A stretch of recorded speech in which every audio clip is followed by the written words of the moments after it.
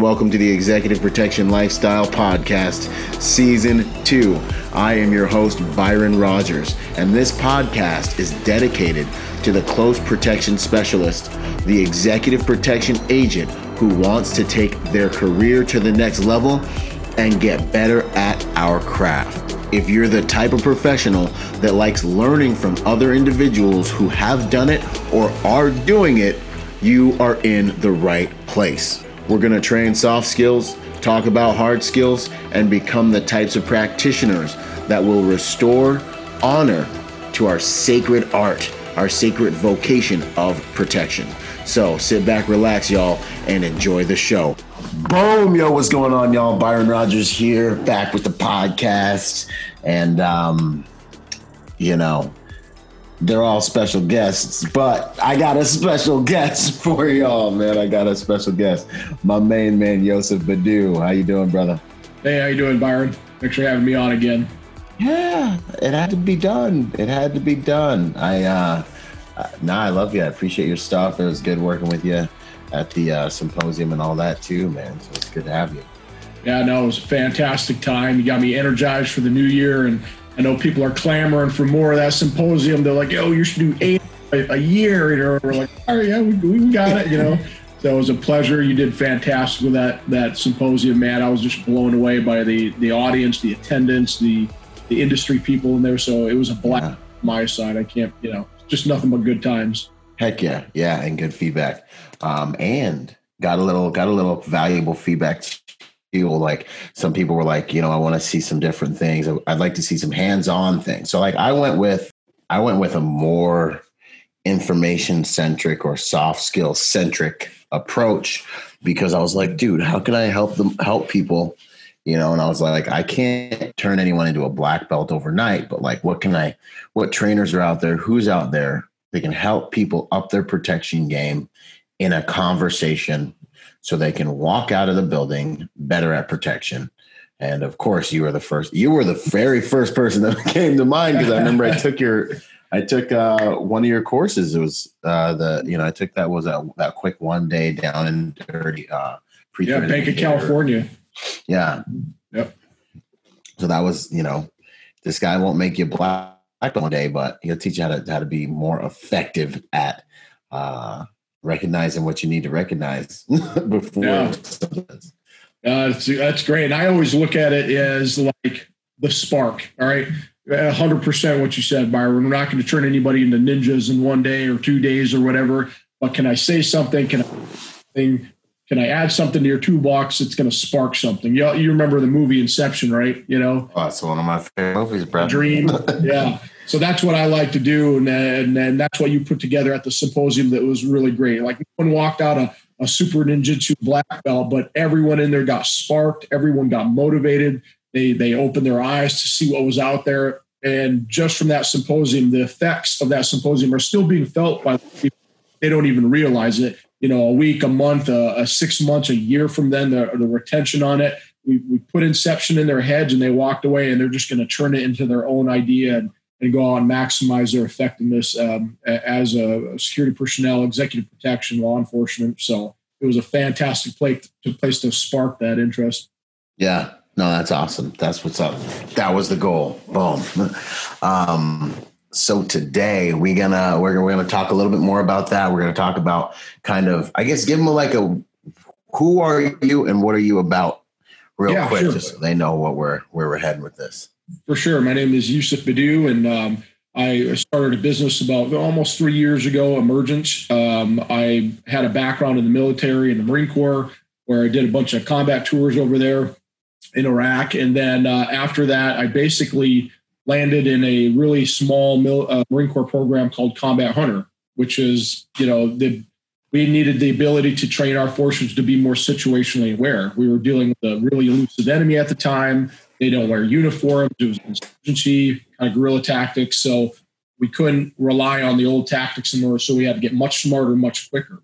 So how do you do that? Well, the only way you can do that to train situational awareness is talk about specific pre-event indicators of threat or violence. All right. What do those look like? What do those mean to other people? Like we've heard it all a lot, you got to be situationally aware, head on a swivel, all those taglines we like to throw out there, complacency kills. Those are great taglines, but what does that mean? What does that mean to me, to you, to mom and pop, to all those people out there in the community? Everyone's probably got a different definition. So my goal is to standardize that and train people in that. After I left the military, I really saw the need for this in our communities. So that's why I developed some of the training I have now, is just because, military needs this, law enforcement needs it. But what I did is kind of modify it a little bit, take away some of the scary things that scare people away oftentimes if they don't have a background like you or me, and just educate them on looking for specific pre-event indicators, whether it be out in town with their family, whether it be some type of workplace violence thing. So not exactly an active shooter, full-blown kinetic event, but it might just be some internal struggle. Being able to be aware of your surroundings, the human terrain around you, pick up on little pieces of information and make decisions based off that. So that's what I've been doing, and that's what I will be doing till my dying days so far. Awesome. That's what's up, man. Boom. And that's what I love. I mean, that's what I love about you, man. Like, you have the real world experience, then a wealth of experience training people at the top of the game who are doing it in the world. And you've just stayed in that flow, and it's like, and then you even had the benefit of getting feedback from guys on the ground about your tactics and stuff like that. Like, out in Iraq, could you talk a little bit about that? Kind of what was some of the feedback you were getting? Yeah, it was fantastic feedback. During my time there at the program, I stand on the shoulder of giants, obviously. And it was really impactful to have people get your training, actually deploy to a pretty bad combat zone, whether it was Iraq or Afghanistan. I was at the program for a lot of years. So both kind of fronts were heating off at different times. And you'd actually have direct feedback because they'd come back in deployment. Not only would you give a big action report, but it was really impactful when those Marines would show up at your doorstep and knock on your door and go, hey, man, because of what you taught me, A, B, and C didn't happen. Hey, because of this, we disrupted this. There's tons of them out there. One great example was one from a new lieutenant who joined the Marine Corps and he deployed to Afghanistan. Long story short, they're going into a building. And so we not only teach the behavior assessment side at the program, we would teach tracking, visual tracking, how to follow people. And what he did was they took contact from a building. His unit was about ready to run right in this compound, but he had that bad gut feeling that I talked about in my training, how to verbalize that stuff. And he peeked over the wall of this compound, started looking around at the ground, noticed fresh disturbance, a lack of people, all the different indicators that we teach. And he turned around and said, nope, we're not going in this building. And he had him take cover somewhere else. Long story short, the engineers show up and they start wanting that area with their metal detectors. And within that compound on the inside perimeter, they found about 13 IEDs that were chained together. So had that unit got in there, it would have been a mass casualty. So those guys actually called us from Afghanistan. They didn't even wait to get back. They said, hey, you got a call from Afghanistan coming in from the COC. Had to come in and set up the special phone so we could talk to them, and it was their command staff, and they wanted us to let us know, but for that training we received from you, a lot of Marines could have lost their lives or been seriously hurt. So that's just one of many, Byron. That's just thousands and thousands, but that's the one that really sticks out on my mind. So to have someone tell you that face to face, that puts a big dumb grin on my face, Yeah, man. No, that's got to be the ultimate payoff, man. The dudes are out there whipping it on, doing what we did and do. And I just can't even describe it, man. So that's what's up. Who are you at your core? Who is Yosef Badu deep down inside, moving through time and space on the planet right now? What are you about as an individual? Well, that's a super simple question, Byron. I was like, what? That's like one of my hardest questions, man. Let me get out my recording. That's a big one, man. But starting the business and going through some of the stuff I've been through, it's like you really try to be deliberate and try to define what you're doing in life, not necessarily who I am, but what I'm doing. Wow. And if I could tie it to that, I'd say I'm an educator. I'm a fire starter. Okay. I'm not going to be the guy that's with you in your own entire life journey, but I'm that I'm that one guy that says something to you one time, gives you an example, and it sparks something, just kind of like we've talked about today. So one day you can be the hero. That person can be the hero. They go forth and they do something crazy. I don't want any accolades. I don't even care if you remember my name, my face. I just want you to remember what I said, and, a little fire that I sparked. And then one day you do some type of action, or you disrupt some type of action, and you get to go home and tell your family, and people all know about, your awesome actions that you did to disrupt something violent. I'd like to be the guy in the back, kind of in the back corner, kind of pulling the strings, letting you know that stuff. So that's basically in a nutshell, if that was vague enough for you. But I like to spark that interest, get people motivated, and get them on their journey to education. Because like you said before, I'm not going to turn anybody into a black belt in one day. But if I can spark you, I can get you motivated, get you out there studying yourself, that's much, much better training environment to be in. Heck yeah, man. No, that's what's up.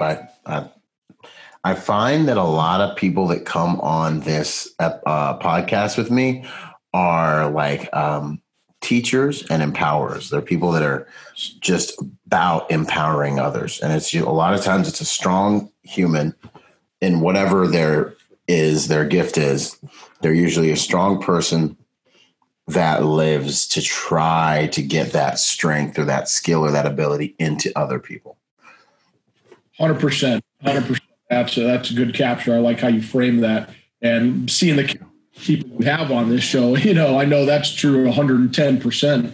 And it really just kind of grabs me as you deal with producers, Byron. You are a producer. You bring producers onto this show. You're network with producers. So people who want to go out there and not just be, intaking things, but actually producing things, making people better. That's a fantastic voyage to be on. And again, thanks for allowing me to be within the caliber. The people in the oxygen in the room is fantastic. So chance we get to do that. That's awesome. That's hilarious. The oxygen in the room is fantastic. Rare air out here, my friend. Rare air. Thank you, man. That's awesome feedback. Yeah, no, it's an honor to be able to be a conduit, or at least have these conversations that I probably wouldn't otherwise get an opportunity to have, but to be able to bring this content to people, it's an honor, man. Yeah. Would you say that you have changed your content as a result of these active human threat, kind of all these active human threat things that you've been seeing? Has it changed the way you guys you look at things and teach, or?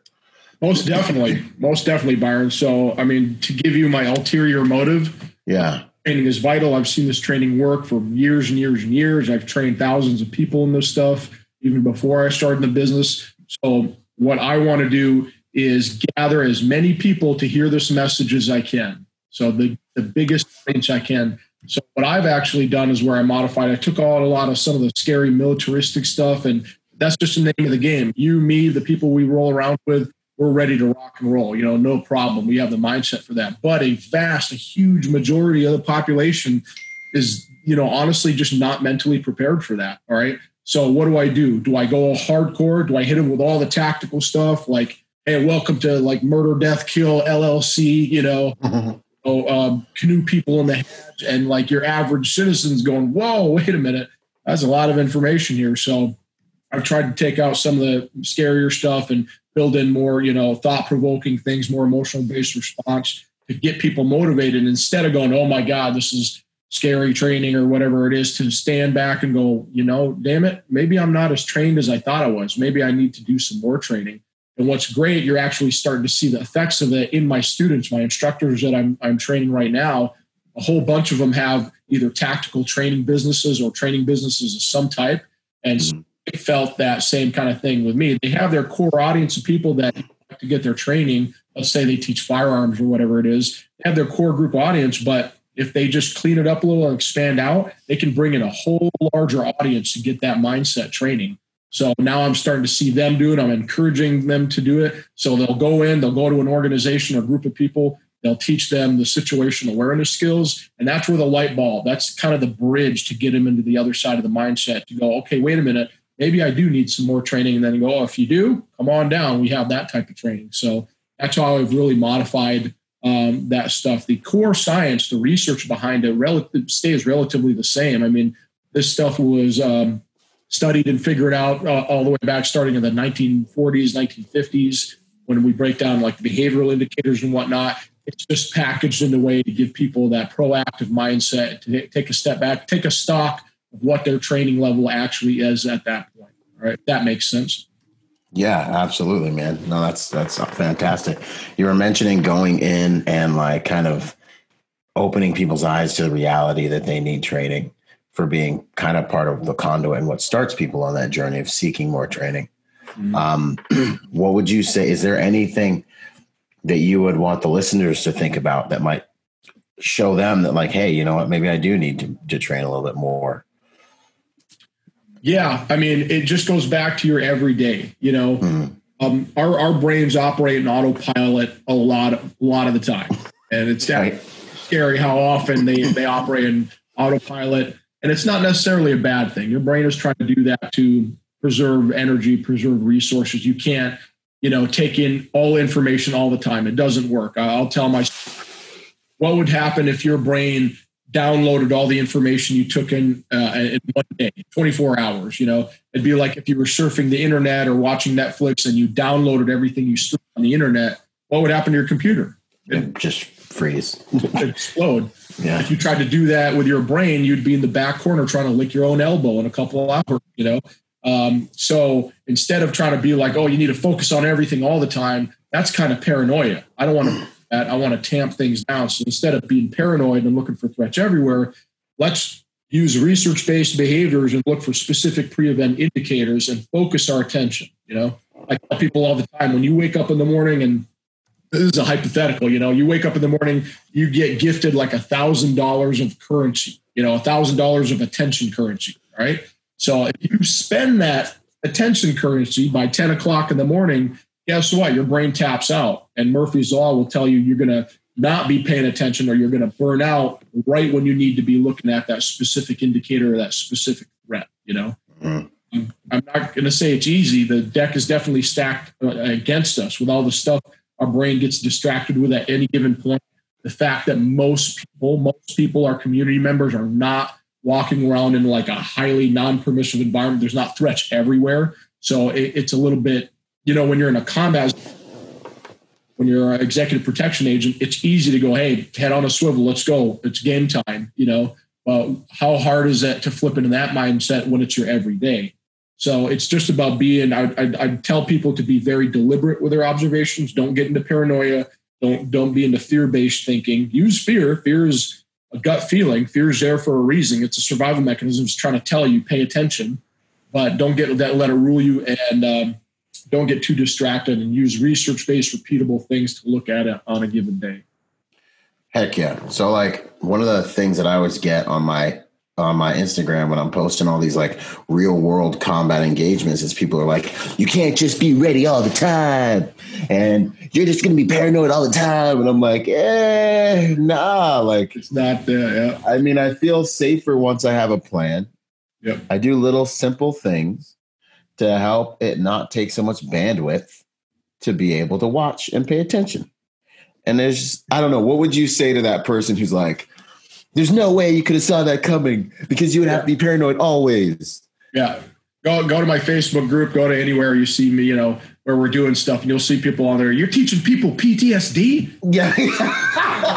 And I am not teaching people PTSD. You know, and it's good because other people will jump on and go, this is not what this guy's talking about. But like once a week, someone's like, you're teaching people to have PTSD. I don't need more PTSD. It's like, it's so good. I'm trying to dial that down, you know? Yeah. You think of the concept of a needle in a haystack, you know? Mm-hmm. Our thread is the needle, and we're walking around in the haystack. Do I want to teach you to build a bigger haystack? You know? No. That's what you're doing when you're being paranoid and you're looking for threats, or you're building a bigger haystack. It's still the same tiny little needle you got to find, but you're adding all this extra stuff into it that might not neither. So what you said, Byron, what you have processes you put in place. You have processes so it doesn't take much bandwidth. You automate some of these observations and you're not reacting to it. You're being proactive. Once you're proactive, you can put a lid on things. You can get ahead of it, you know? So that's just my only comment. I try to educate people. I go, look, this is an Uncle Jim Bob's behavior analysis. It's kind of hard. You're still new and kind of up and coming because people believe it's real. Either they come in and say you're teaching people PTSD, or like they call it, how about, combat obvious? How about just pay attention, bro? I'm like, more complicated than that, Oh, I get the same ones. Like I'll be putting out like field notes, like executive protective field notes. Yep. So I try to do. I'm gonna try and bang out 100 of them by the end of the year. I will. Oh yeah. And people be like, "This is just obvious, basic things." You know what I mean? I'm like, well, good for you. I hope you're making all the money you need and your career is great. But I've seen people get fired over these things, Yeah. So like, I've seen good dudes that I would go into a house with, and fight the enemy with, get fired over some of these things. You know what I mean? Yeah. So, if nothing else, complacency kills, and a good reminder and good media outlets that can keep you on your game, I think are valuable. But there's always somebody who knows more. God bless them. Everybody. It's I call them. I stole this from somebody, but I call them the one-man national assets. You're the Omna, bro. You're the infantry god of wonder. It's like bequeathing your knowledge on me. It's like I'm a big head, but it's like this definitely doable. I've been training people for years on it. Don't listen to me. Listen to what my students have to say, and that goes and piggyback with my comment earlier about being the guy in the background. Is for all those people out there that saying, "Oh, it's obvious. Don't do this. Don't do that." For the thousands of people out there, those are by far outweighed by the one person who comes back. And this, Byron. You've experienced this. That one person who comes back because of that one thing you said. The way you're like, "Hey, man," because of A, B, C, and D. I just had a cop. I don't have it in front of me right now, but a cop from the, I don't teach cops anything new that's going to blow their hair back. But what I do is I teach them to use the stuff they're already using. They're way better at and analyzing behavior than I'll ever be. But I'll give them the tools to bring it to the surface. So I'll have cops come up and tell me when I train them, it's like, dude, what you just said, I've been doing it for like 20 years, but I never knew it had a name. So I just had a cop from the Bay Area write me this long email how him and his wife were in Mexico, and he's one of my former students. And basically he got out of a sticky situation. He started baselining the area, started looking for anomalies proactively, noticed a couple anomalies, people showing up. I talk about people who show up to places and they don't have a purpose for being there. And that happened in this marketplace area. And he grabbed his wife and he got the heck out of there. And he took the time to write this long email just to show. And everyone's like, "Oh, what happened? Did those guys do something? Did they attack him? What happened?" And you know what the response is? He's like, "I don't know. I don't know what happened. I got my wife and I got the hell out of there. I'll read about it later on the news, So all those people out there that have all that good stuff to say, they're by far outweighed by that one individual, that one person comes up and says, "Hey, because of what you said." So I just roll with it. I figure it's me. I got to be a good shepherd. Forgive them for they know not what they do. So I'm going to try to educate them as much as I can. Heck yeah, man. And simplicity is the ultimate in sophistication. There's a reason we're all going to dojos and shooting ranges and gyms to just work on the fundamentals again and again and again. And we still suck at it years later. And we're still working on the fundamentals again. I mean, God bless you. Yeah. You were saying some terms. You were breaking down some terms. You said baseline, anomalies. Can you give us just kind of some ABCs of situational awareness? Yeah, sure. I'll just give you the overarching principles. There's a lot to go into it. And with this stuff, it's not rocket science. It really is not. It's not rocket science, but it's not common sense. So a couple tips I can give people right now, if you haven't heard me on Byron's show before, is establishing baselines. It doesn't matter what you do, what your position is, executive protection, law enforcement, military.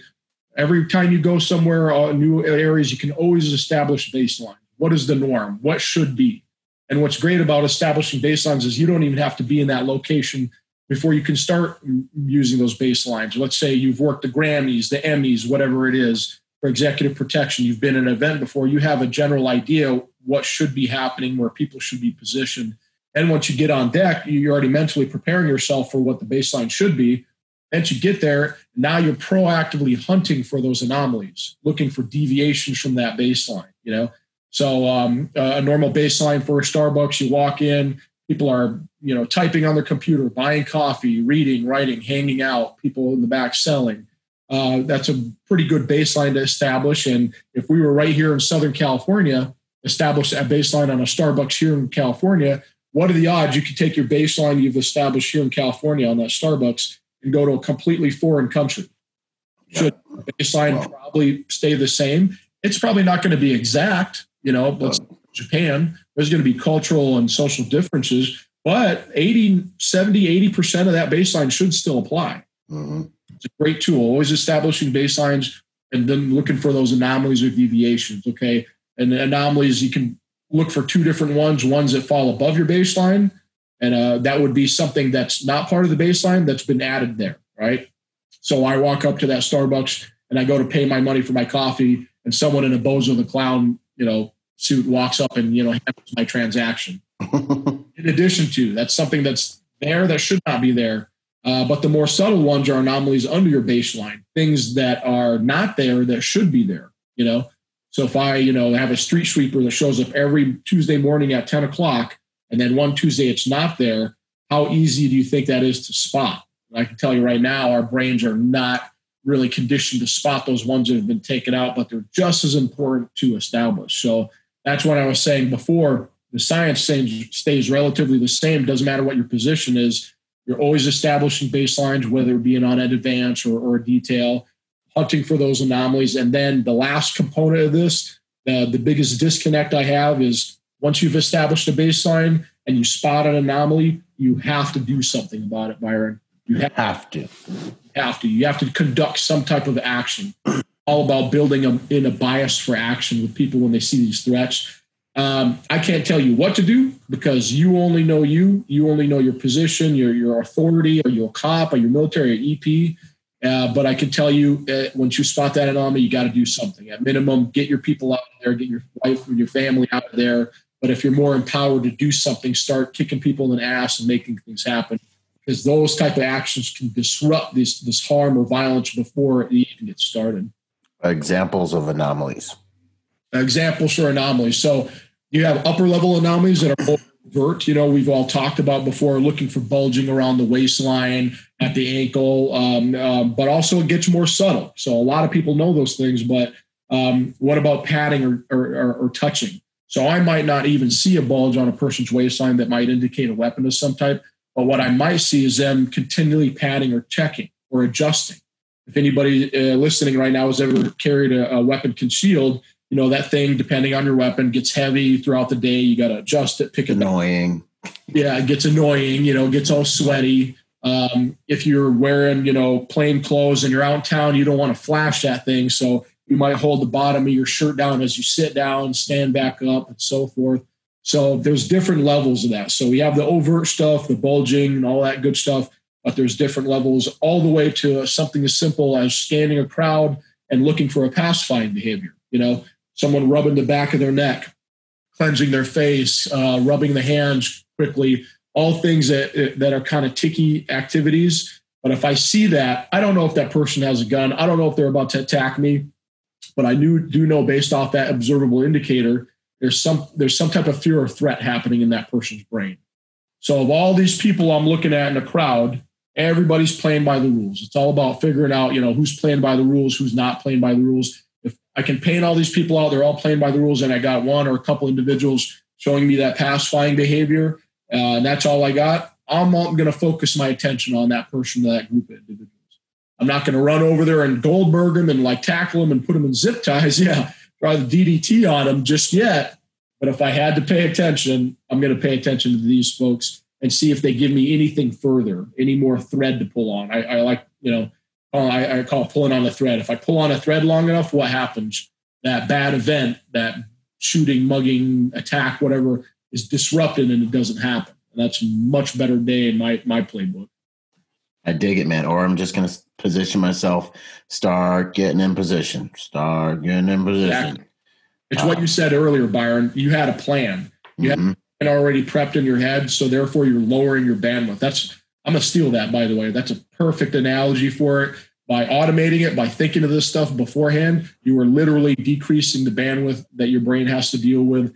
and you've come up with plans, and when you said that, I just made me think of a cop. He'd tell me he worked in a really small town, but he'd kiss his wife goodbye in the morning, whole uniform. He's walking out the door. They have a small guest bathroom right out next to their front door. And before he'd go to work that day, he'd stand there and he'd look in the mirror and all his gear, and he'd go, someone's going to try to kill you today. I don't know how, I don't know when, but they're standing. And it's like, that's gangster. That's a hell of a mindset. That's a prepared mindset. He's not out there looking for people to shoot. It's not like that, but it's like General Mattis used to say, be polite, be professional, and have a plan to kill everybody you meet. Everybody you meet. I literally posted something on that on this morning. I posted on IG and I was like, I said something like, my smile's my best weapon. Yeah. And then I was like, and it was like this whole post about smiling. And then I was like, but never forget what General Mattis said. Yeah. Some people will get it. Some people won't. They don't get old, man. Those never age, man. Those so good. Nah, that is good gouge, man. That's good stuff. Okay, solid. Yeah, man. And then like the other thing that comes to mind is context and folks, like you were saying with the baseline, it's like knowing when something's significant, when something's not significant. That dude's got a uniform. He can have a gun. That dude, shouldn't have one. We're in a stadium. He shouldn't have one. You know what I mean? Like, yeah. Things like that. Ed Calderon put a great post on it. I got a lot of examples, but he put it on Ed's manifesto a while back, like last year, but it was perfect because it was a masked police officer in Mexico.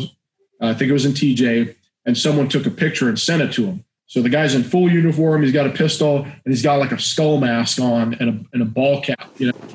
Normally for us in the this side of the border would see that and freak out, going, "What the heck is going on? Why does this cop have a mask on?" All sorts of alarm bells would be going off. Yeah, man. Yeah, whatever. That's but he had not. Exactly. And Ed broke it down. He goes, "Someone sent this to me," and he goes, "I just need you to provide you context. That in Mexico City is perfectly normal. Why? Because the law enforcement over there is getting killed at the cyclic rate. So they want to cover their faces. They want to protect their identity. That's an everyday thing for people over there. But for us, we're not used to that. We'd start, freaking out or getting paranoid or whatever when to them, that's baseline behavior. A lot of the times what I try to do, especially when I teach travelers, is you got to take the context of what you grew up in, what you've known in your whole life. You got to reestablish baselines when you go to different neighborhoods, countries, areas, because might not apply. You're in my background in the military to foreign countries, completely foreign countries that are not in line with, kind of Western, how we socialize with each other. That was a big learning curve. So that's why sometimes people want to get really nitty gritty with certain specific behaviors. And I like to stay zoomed out a little bit, because I just or inclination to teach you all nonverbals and body language of all these countries out there. But I can zoom out and teach you some patterns that human beings as a whole, all over the globe, continue to exhibit. If we can look for those patterns, those habits that people exhibit, we can pull on that thread a little bit and disrupt these things. So context is definitely huge for the situation. I think also, like, one of the things we used to do when I go to a country, if I could sit down and have coffee, depending on what our time allows for, but I would be, as we're driving from the FBO, from the jet to the hotel, I'd be watching everyone, and I would just be building a baseline of like what normal people look like here, what they move like here, what their manners are like here. Is this a honk at everybody you see country, or is this like a cut everybody off? Like, by the flow of traffic, how organized is this place? Like, is it like gridlock everywhere, or is it like a nice flow of traffic? Like that, just those types of things that I would start recognizing even on my drive to the hotel. And then if I can, I would like sit out on they have like a patio or a little coffee shop or somewhere. And I would just like have a meal, have some coffee, and just watch everybody and just try to understand, just people watch, man. And it's valuable stuff. 100%. Heck yeah. 100%. That is the time spent on reconnaissance is never time wasted. And those folders you're building, that info you're building is just pure gold because, you've heard the term, an ounce of prevention, and all that. I did a counter surveillance course one time. These guys brought me in and they wanted to teach this group of guys counter surveillance. And I said, well, I'm more on the surveillance side, looking at these pre-event indicators, disrupting violence and whatnot. And they go, yeah, but we want you to help with this, all with this. So I started sitting down, putting pen to paper, like, okay, how am I going to teach them to counter surveillance or how to blend in? And what's great about it, again, the science research-based behaviors just stay the same. You just got to reverse engineer and talk about it in a different manner. So instead of looking for anomalies in my baseline, if I want to blend in, especially this being the Executive Protection Lifestyle podcast, I taught them to sit down at a venue, coffee area, just like you did, and be very deliberate about their observations. Like, all right, I'm watching the people. What's the speed of movement of the crowd? What's the general loudness level of the chatter? Is it quiet, reserved? Is it loud, boisterous? And then you get even more specific. If you want to really blend in your environment, you start watching that general area and go, all right, I'm going to pick out 3 different outfits, pieces of clothing that I see 3 different times. Here in Orange County, board shorts, whatever. After you see 3 different pieces of clothing 3 different times, you could write that down and go, all right, that's an appropriate level of clothing in this area. Now you can go out and buy some and blend in with the locals, Same thing with activities. Start watching what people are doing in your general area. Give me 3 activities, write down 3 activities that you see happen 3 different times, whatever that is. Somebody walking a dog, somebody bartering with a vendor, whatever that is. And now you have that in book. That's a very deliberate way to go about establishing baselines. And now you can flip it around and reverse it. And now you can start building, becoming part of that baseline and really blending in. In the military, we call it low pro, I'm sure the same thing in the executive protection. You can go high visibility with a big Suburban, a level 3A up armored Suburban with whip antennas and machine guns hanging out. But what does that do? That tells everybody in town, somebody important is here.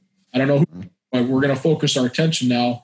And I knew guys in Iraq that were part of, Army Special Forces and whatnot, and they'd run around in BMWs. They'd have the kind of the dishdash of the man dress. They'd have it cut in half. They'd have all their gear and weapon system and all that. But if they drove by from their waist up, you'd just see 3 or 4 Arab dudes just driving to, whatever. So those are good, very deliberate activities you can use to build context, kind of take away your bias from where you came from, and start looking for patterns and start really blending into the baseline yourself. Heck yeah. That's good stuff, man. So you were talking about situational awareness, training people situational awareness. I have found it to be difficult, almost aggravating, because I got 5 sisters. The wife's getting it, the civilians around me. If you didn't grow up in a bad neighborhood or you didn't go to war or something, I don't feel like it's something. I feel like it's hard for people to see the reality in something that they have very little experiential information regarding. And probably this just happens organically in your presentation, but are there any kind of keys for getting, because even what you were talking about just now, really what got me to think about this is you're teaching them to make very deliberate observations and to deliberately observe, and that's going to raise awareness. But I don't know, is there anything you would say to people that are like, well, I want to gain more situational awareness? Is there any tactic for teaching that or anything that you could give them? Yeah, sure. Yeah, no, for sure. So obviously you have the curriculum side where right now instructors to go out in their communities and teach this curriculum. But you hit it on the head, Byron. This is not rocket science, but it's not common sense. If you haven't grown up in a bad neighborhood, if you haven't gone to war, been in a position to really build these file folders, these experiences, and this can get real quick. If you haven't been there before, you're mentally not prepared. People make fun of the community. They call them sheep, sheeple, all that stuff. Everyone likes to joke about. God bless them. Yeah. It's not their fault. Yeah, I know. The whole good shepherd concept. It's not their fault. No one is showing them. Hey, there's some people that are just going to bury their heads in the ground, and there's nothing you or I or anybody can do about it until they reach up and get bit one day. But those other people, the 90% other people just don't know. You can educate them using curriculum. And my big takeaway when I teach my instructors is this. So it's one thing to spout curriculum and to train someone, but you really got to kind of dig into the emotional side of the house. All right.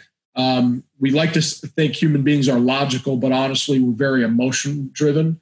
So if during my curriculum, during my training, you've seen me go up and do my thing. I'm, doing cartwheels and, letting off Roman candles. We're getting emotional. We're laughing. We're crying. People are getting mad at me for some of the stuff I'm saying. I take them on that emotional roller coaster, and those emotions are tied with what I'm teaching. People will remember that. They make it very visceral. I get really deep in some of the rabbit holes with some of the bad case studies we do, and they're very emotional. They're kind of horrible, actually. But what you're doing, what's great about the brain is you've been to war, I've been to war. You might have grown up in a really bad neighborhood. Whatever it is you experience up in life, the great thing is you don't have to physically go through those things to learn, right? Yep. Can teach you this stuff. There's definitely a process to it. Is reality-based learning great? Yeah, heck yeah, that's the best teacher. But for those 90% of people out there that haven't been able, there's definitely a way to do it. And I do it through storytelling, through case studies, to making it really real for them till they walk away. Again, I don't care if you remember my face, I don't care if you remember my name, but you're damn well going to remember all the stuff I taught you when you walk out of that class.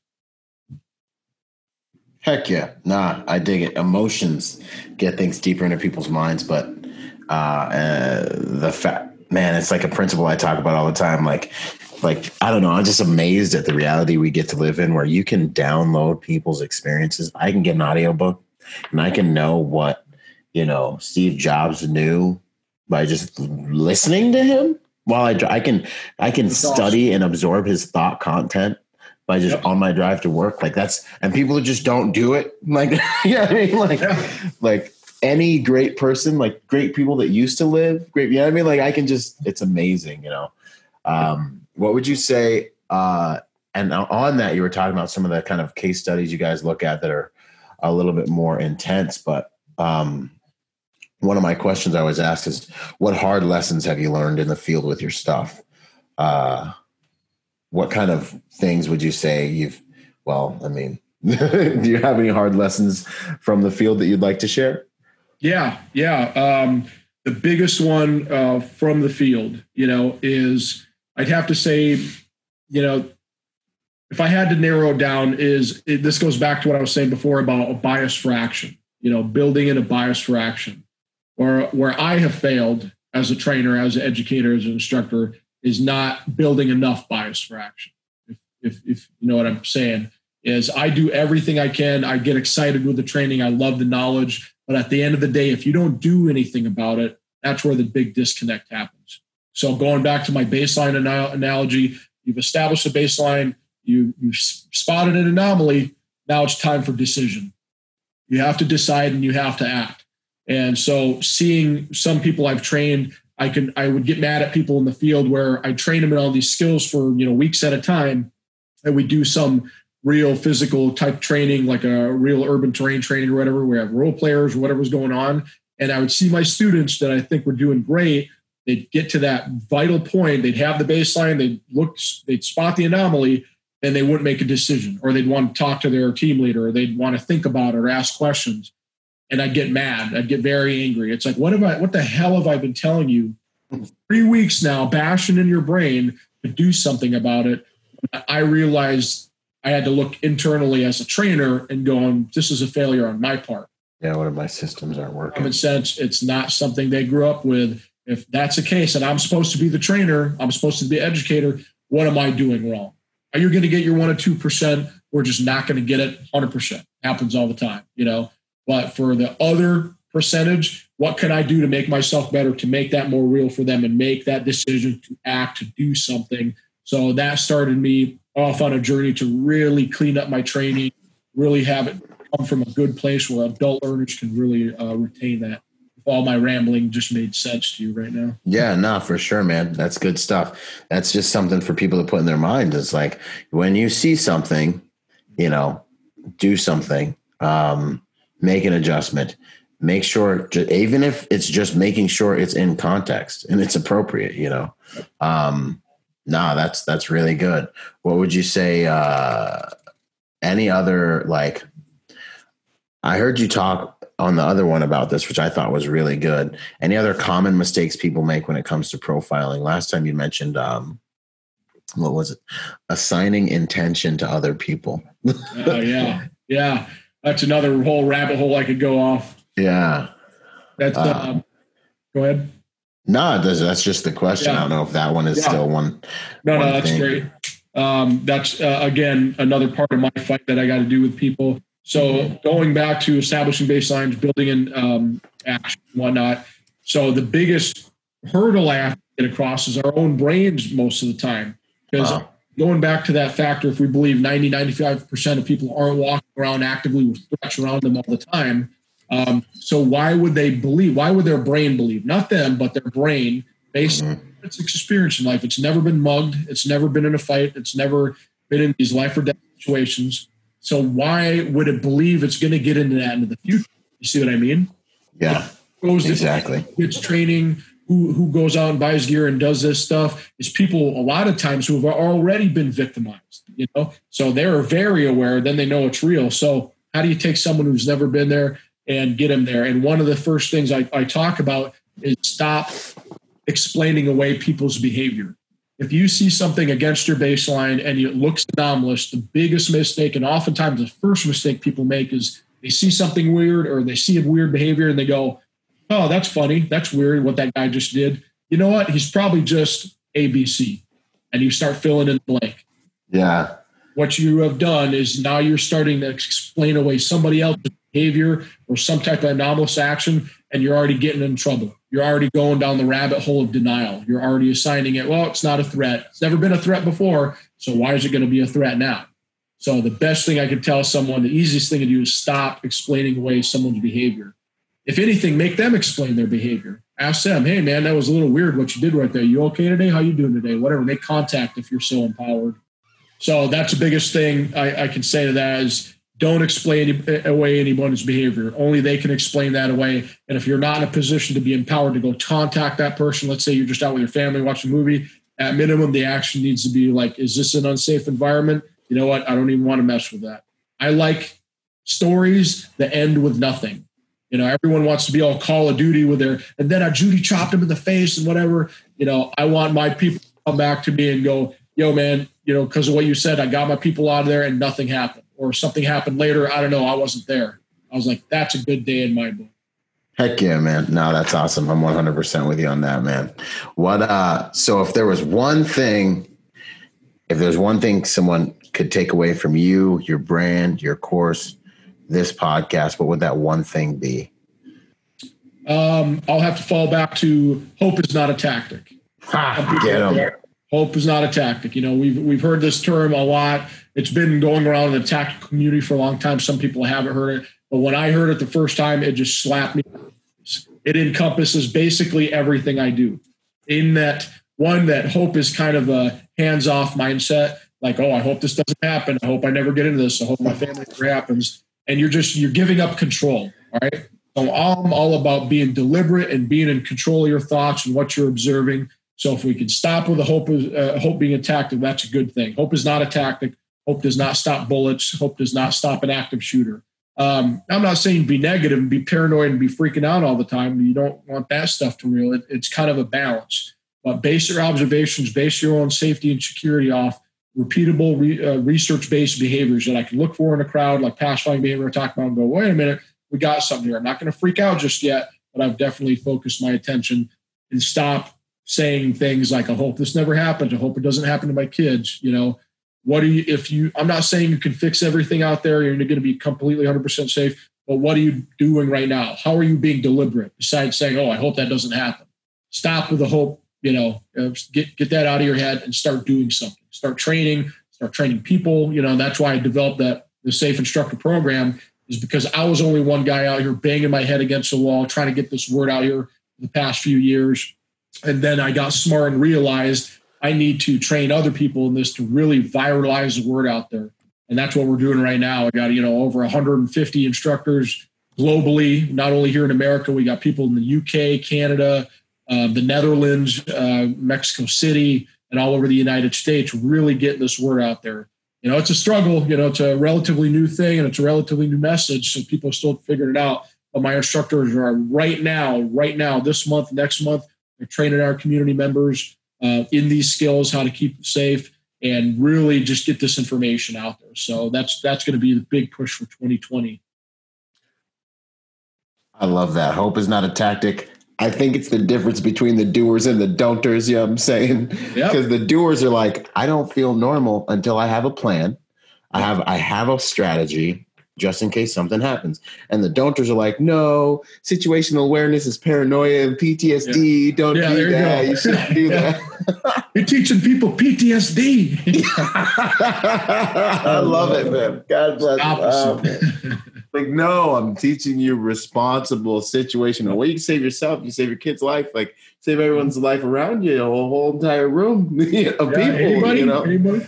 And it's like, you could be a, 215 pound, martial artist, or you could be like a little girl that just is like, oh, why is that guy over there, doing that weird thing with that rifle in his hand? Like, you know what I mean? He had a gun like daddy, like, yeah. And it's like we study all these martial arts and we do all these things that make us dangerous, and that's good. But this one thing about how to deal with your awareness, the situational awareness, is like, it's so often the make or break. Like, if you look at like everything I post, and I almost get tired of saying it, I'm like, situational awareness, don't leave your back to open spaces, make yourself an attractive target. I'm like, like again and again, it's because there's these principles, and it's like principles of protection nowadays. Mm-hmm. Everybody wants to focus on the technology or the or the the new shooting stance or new whatever it is, and that's that's, you definitely want to train with your gear, train like you fight, and keep that edge honed sharp, But there's a whole other side of the coin that we can be training to and looking at, and just the reactive side. Not just react to these bad events. You got to understand how to do that, but being proactive and look at things that are prevent indicators that happen before that.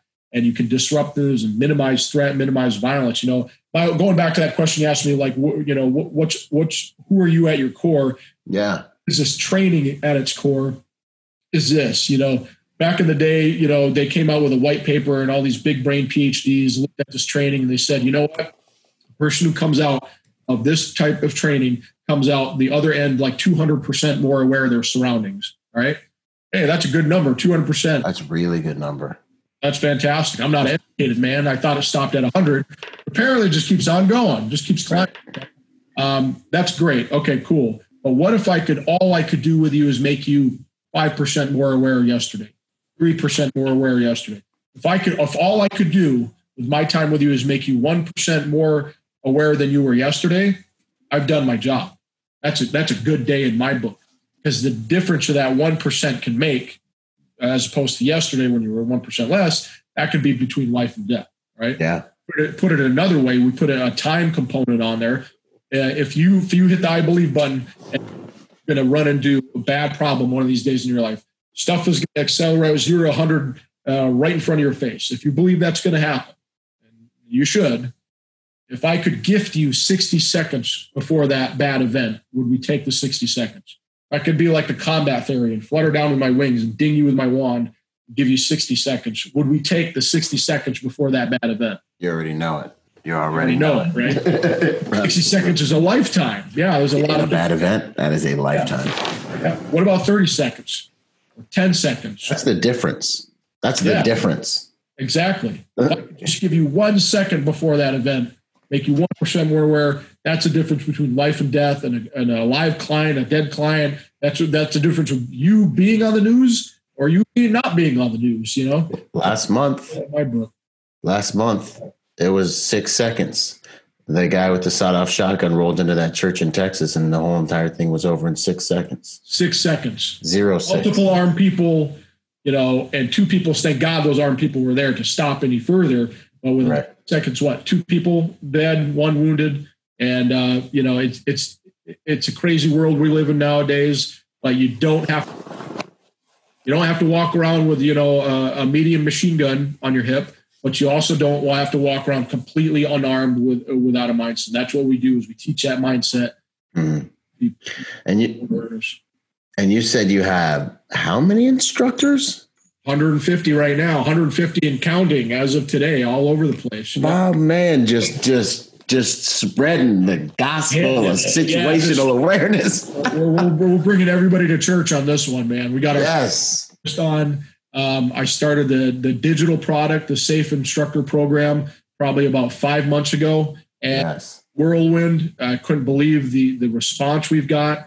Once you dig in and really get the core, and they're great people. I've built a cool little tribe of protectors. And I really got scared, Byron, when I started this and I started opening up like a digital product on the internet, teaching people how to teach us stuff.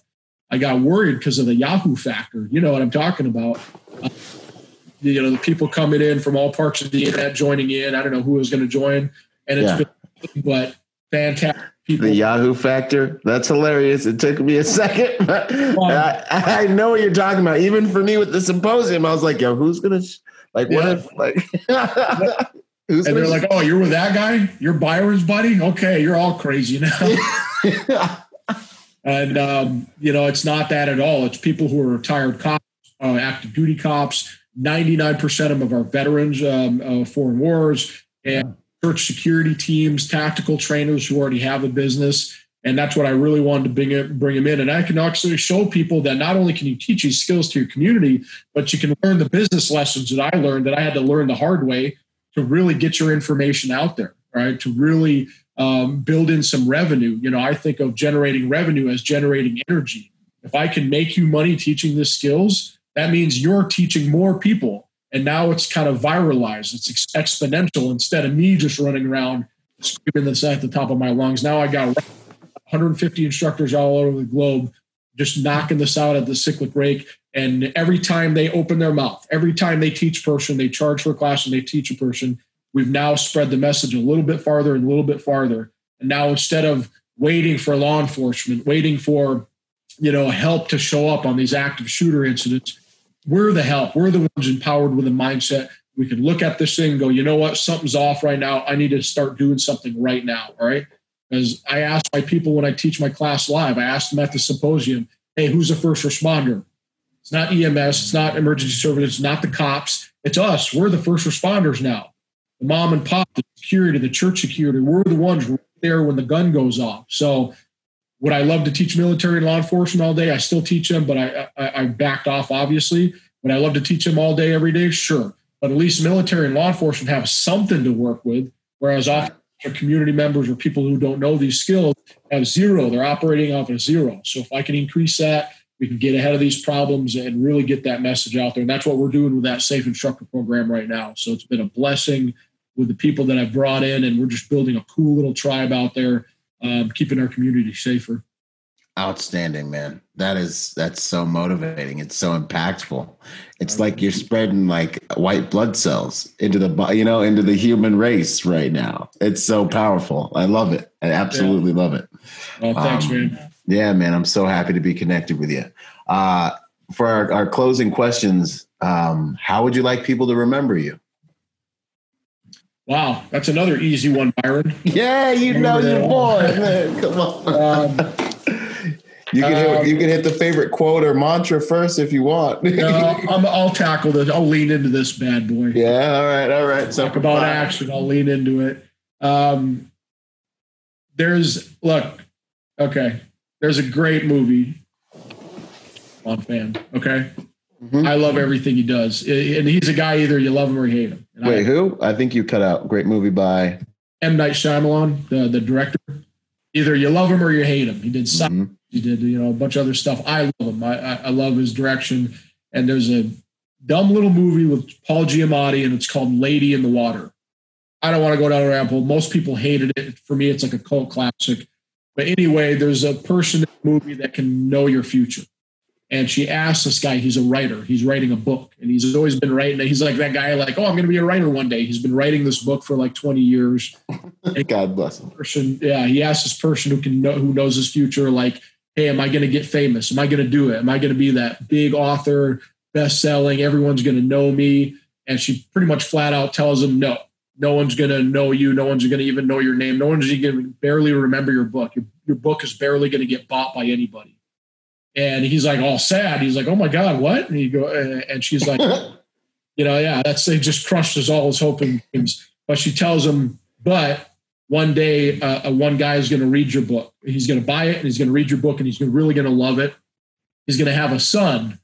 He's going to talk to his son about that book a lot. It's always going to be sitting up there on the shelf. That son's always going to see the book and his dad's always going to be telling him about the ideas in the book. That son grows up to be a big, great leader, like a president, a global leader, based off the ideas in that book. And so I know this is a little weird. It's a little down the rabbit hole. I love it.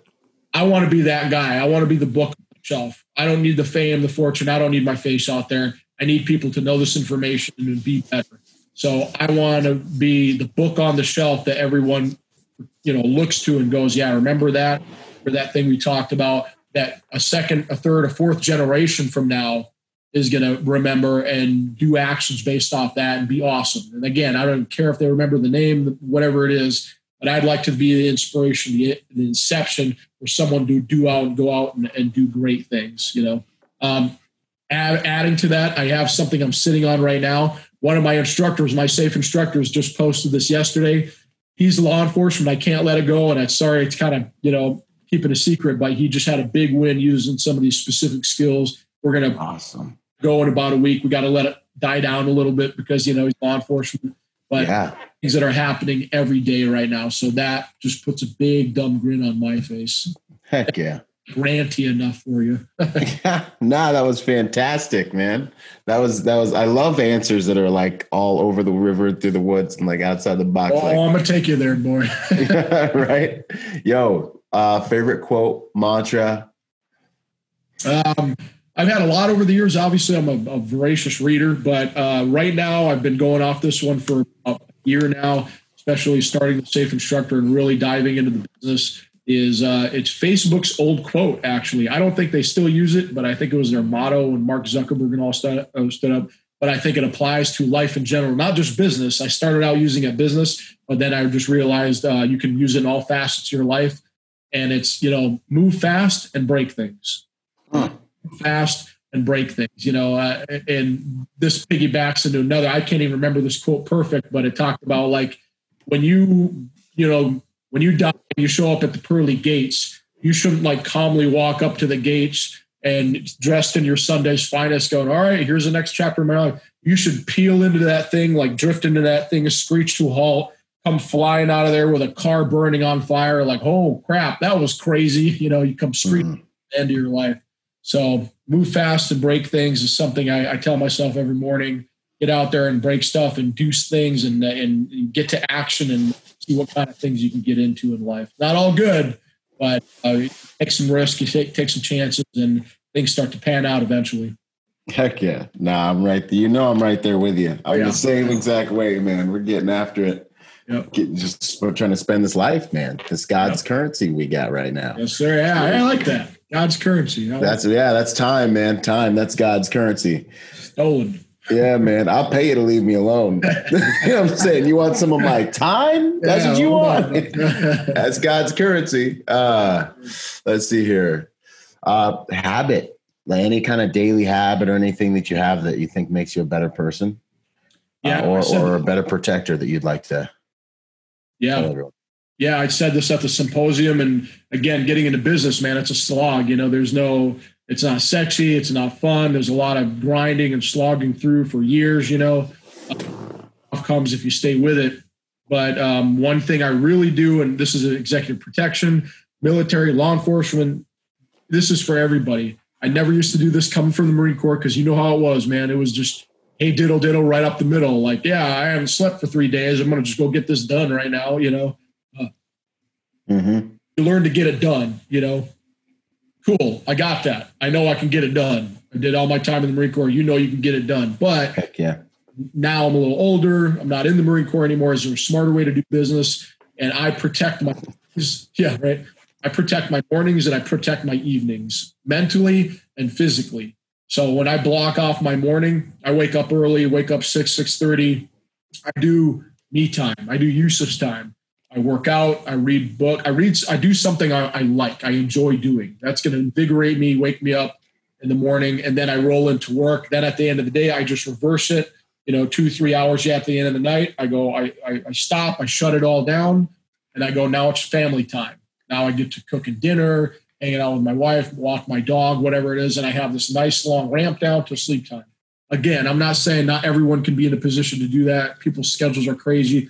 But if you're deliberate about it and you try to do it as much as you can, you might not have, a whole chunk of time that you have to do anything you want, but build in a little bit of time for you in the morning. And at the end of the day, it will do wonders for you mentally, spiritually, and it just gets you motivated to get up there. Like everybody hates Mondays, right? I love Mondays. I get amped up. I have my Sundays, my untouchable day. Get 'em. And I wake up in the morning like I've been gifted another Monday. Let's get at it. Let's do this. I'm tired by Friday, so the weekend's nice. But every Monday I wake up like, hey, let's get at it. It's another chance at doing this. I've been gifted more of God's currency. Yep. Make it worth it, Yeah. You said so much stuff in there that I believe in, man. There's so much good stuff. I say a lot of stuff. Okay. Yo, but the protecting your time, huge.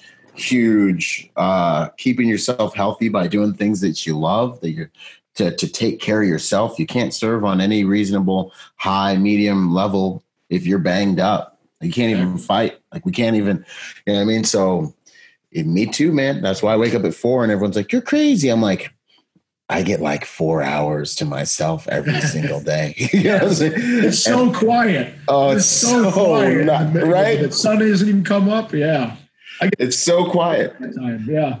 And then around like 7:30, 8 o'clock, the phone starts ringing. People got all their problems. They're coming. Hey, I need you to solve this. I need you to do this. Remember the thing you didn't do? And you're like, okay. But by then, I've moved a few thousand pounds in the gym. Maybe I hopped in my UV sauna. You know what I'm saying? That's got my awesome. oils, my rock salt lamp. You know what I'm saying? I'm sitting there thinking, I'm visualizing the future, looking out the window. Hell yeah. And I'm ready to like fight and die before the end of the day. I'm good. Yeah. That's awesome. Think about those things you just said, Byron. Think about how much you've accomplished, before the sun comes up. Right. Most people haven't even accomplished. It'll take them half the day to pull that out. You've done that before the sun come up. So another way I think about it is like, if I work out, if I take care of myself mentally and spiritually, and let's say I have a bad business day, let's say I have a bad day of whatever happened, maybe I have a bad family day, at least I knocked it out on these two fronts, or I have a bad workout, or I have to miss my workout because of some fire I got to put out, at least my meditation and my family, my business time. So if you have a multiple fronts, and what you said right there, man, you're knocking out what most people don't finish in half the day before the damn sun even comes up. That's a good life, brother. It is. It's a blessing, man. Yep. It's a good decision.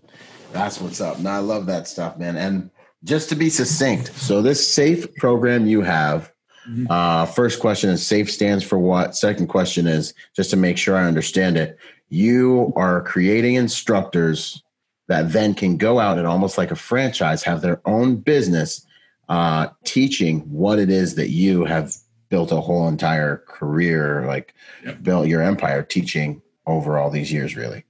Yep, 100%. Yeah. So the SAFE instructor program, the SAFE stands for Situational Awareness for Employees. And hey, what's with that?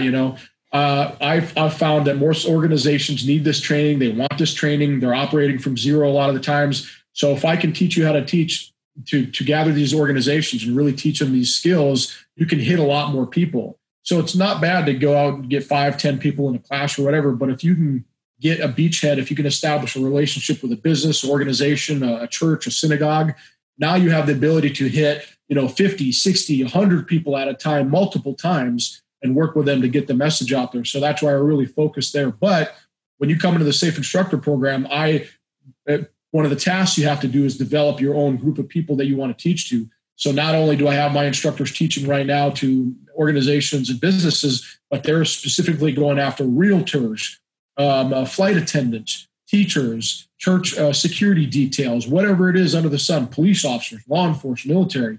So whatever it is, you make it your own and you go after your tribe and really get that out there and build either a side hustle or a business out of it. You can generate revenue. When I started this, I had nothing but like my Instagram with like 30 people on it and like a bunch of passion to teach this stuff. And I was running around and I was still knocking out 10 to 15 people classes, once a month, twice a month. And I had no idea. So I developed the SAFE training. It's fully online. It's self-paced. You don't have to fly out for me to do it. There's a certification process I put you through. And then you learn all this awesome behavioral indicators. You learn how to teach it, but now you also learn all the stuff I learned in business over doing this for a few years. And I tell people, hey, when you get into the business modules, you're not going to listen to me because I'm a subject matter expert in business. You're going to listen to me because I've failed 1,000 times. I've screwed this up so many times, Byron. I've probably invented some new ways to screw up business. So instead of killing yourself, and I see people trying to operate like big businesses out there, and a big business compared to a small one is a completely different entity. You cannot operate like them. You will die and go tired. You'll die tired. Die tired and bankrupt. Yeah, exactly. Yeah. So there's a much smarter way to do it. There's a way you can automate your business and revenue, way to bring those people to you and really teach them these skills. And that's how I say I viralized it, because those people are touching other people. They're bringing instructors into the program.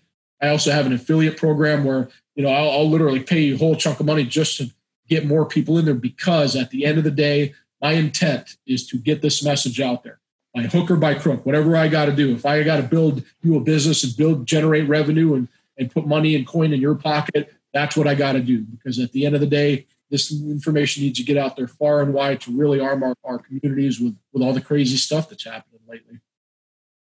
Heck yeah. No, I love it, man. Making the world a safer place by making good people a little bit more dangerous is what I always say. People more dangerous. I love it. Heck yeah, man. You're making them more aware. That's what's up. Okay. Awesome, man. And that's what you're up to these days. Okay. Yep. So, and where can people find your information and all that good stuff? So yeah, we'll have a link in there. The link will take you right to a webinar registration. So in the webinar, it's online. It's whenever you have time to jump on there and watch it. I answer a lot of questions people probably have. People probably had questions before, but probably they got more questions. So I do a really deep dive in that webinar, and that link you'll have there that really explains how it works. This isn't a franchise deal. Don't work for me. You don't owe me a percentage of it. It's just a one-time thing. What specific observable indicators you're going to be teaching, how you're going to be teaching it. It includes all the materials, instructor presentation guides, instructor slides, all that good stuff. So I really break it down in the webinar, and I go through some of the information I did today. People go to that link and check it out. Again, you can go whenever you want to. That'll give you the good broad rundown of everything I'm doing with that. And once you're done watching, the great part is, hey, don't take it from me. That link will send you to another one that will show you what instructors in the program right now have to say about it. So don't take it from the horse's mouth. Listen to my instructors, listen to what they're saying about the program right now and what they have to say about it and how they're out there already knocking out classes. So that link will take you to all that information, Byron. Awesome. And I'll have it in the text beneath the screen. Man, I love your passion. I love it. I feed off it. It's, it's our language, man. So I feed off you, man. You bring it out of me. You get me all excited. Heck yeah, man. That's what's up. Good stuff. So like situational awareness, we all need it. We all need to get better at it. Yosif's the man teaching it. And it's been an honor to just spread the word and share this time with you, brother. I look forward to the next time our paths cross, man. Thank you. It's been an honor. No, thank you, Byron. This helps get the word out. And I really appreciate you bringing me on and bringing me into the fold in the Protector Symposium and the Executive Protection Lifestyle. Anything I can do for you, man. I think this is a great relationship, a great platform to get this stuff out there. So again, thanks so much for having me on again. And anything I could do for you, my friend, just say the word. Awesome. Well, we got Protector Symposium Season 2 coming up. Might be going on the road. So, we're going to be talking about that stuff too. So y'all keep looking for that to get some firsthand knowledge from Yosif. And I'll be doing some instruction at that one too. So it'll be good. All right, then, brother. Take care. Talk soon. God bless and Semper Fi, man. Semper Fi, man. Stay frosty out there. You got it. Boom. Yo, if you're a private security professional wanting to take your game to the next level, go to executiveprotectiontrainingday.com to check out my personal success package for private security professionals. Essentially, it's everything I know about executive protection and a lot of soft skill training on the techniques, tactics, principles that I believe make it so some protection agents succeed while others fail, regardless of background. Anyways, check it out, executiveprotectiontrainingday.com. And remember, y'all, hard skills do save lives, but soft skills get you paid. Boom. Go to executiveprotectiontrainingday.com to take your executive protection career to the next level. Out.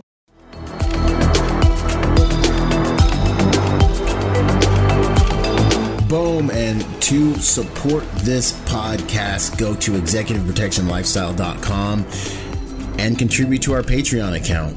That Patreon account is what helps me make this podcast possible, contributing to this brand, what we're doing here, making it so that I can bring better guests on, making it so that we can plan more events and just expand the contribution to the private security industry, and also to making America a safer place by teaching people how to protect themselves and the mindset behind that, the lifestyle behind that.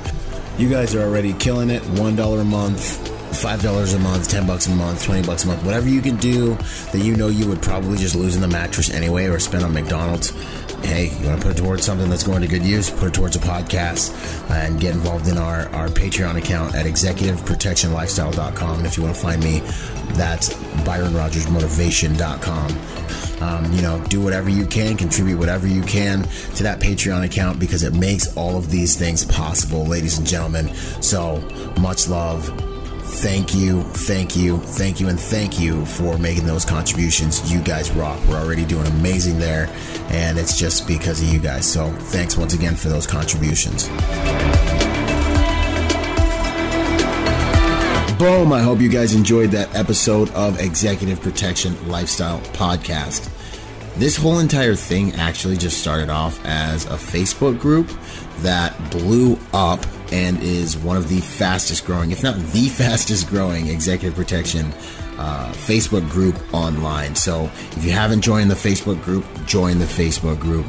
Follow us on Instagram and check us out at executiveprotectionlifestyle.com. If you want to find me, that's ByronRogersMotivation.com, and I'm on all the social media platforms, Instagram, Twitter, Facebook as well. So until the next podcast, y'all, stay sharp out there. And as I say it, one mind, many weapons. Talk soon. Out.